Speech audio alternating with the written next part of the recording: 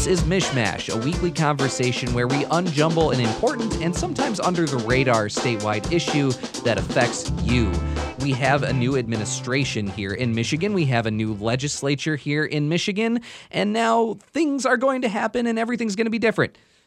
Except for the fact that maybe things are going to be a little slow. So this first 100 days of any new legislature and new administration, there's a lot of things that have to happen. A lot of sort of catching up on the issues, a lot of things about organizing the systems that are going to work throughout the next session. So usually it's actually sort of a dead period. That doesn't mean, though, that there aren't going to be lots of things happening that can tell us a lot about what we can expect in the next year or two in Lansing. Exactly. And it's definitely not a time to be sleeping or taking any sort of naps on what is about to happen. Much to your chagrin, Cheyna. You know, I would love a nap, but now is not the time for such things because Gretchen Whitmer, our new governor, has already signaled that she plans to hit the ground running. She issued an executive directive earlier this week, her first full day in office, and that directive essentially requires that all state employees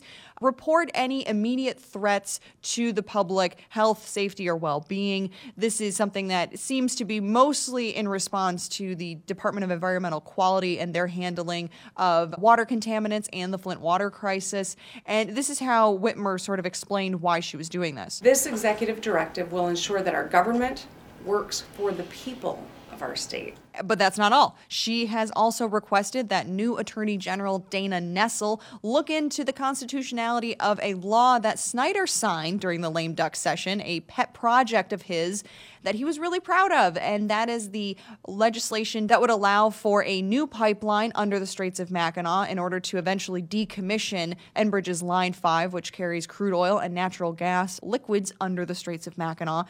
So she's kind of hitting the ground running, and she's utilizing those things that while she's not getting bills sent to her from the new legislature yet, these are tools at her disposal to sort of start crafting out her agenda and signaling what she wants to be doing in the long term. This is the period before a budget is introduced where we're not seeing that sort of first shot across the bow where the legislature and the governor's office start to interact on really, really important issues. So we won't probably see the full effects of divided state government. But those are two things that the governor can do in the meantime to really signal what her administration is going to be like. These executive directives that she doesn't need the legislature to sign off on. These attorney general opinions that are huge right now because now you have a Democrat in the attorney general's office with Dana Nessel as well. So expect in the next 100 days to see more of those coming your way and, again, not snoozing on this new administration. And let's not forget that the legislature is going to gavel in its first session day on Wednesday. And again, they are not going to be able to start sending bills to Whitmer's desk right away. But what they introduce as their first handful of bills is going to be a really interesting signal of how much they're willing to play ball with Whitmer. Hurry up, Dad. It's going to be a short game and I got to get home for lunch.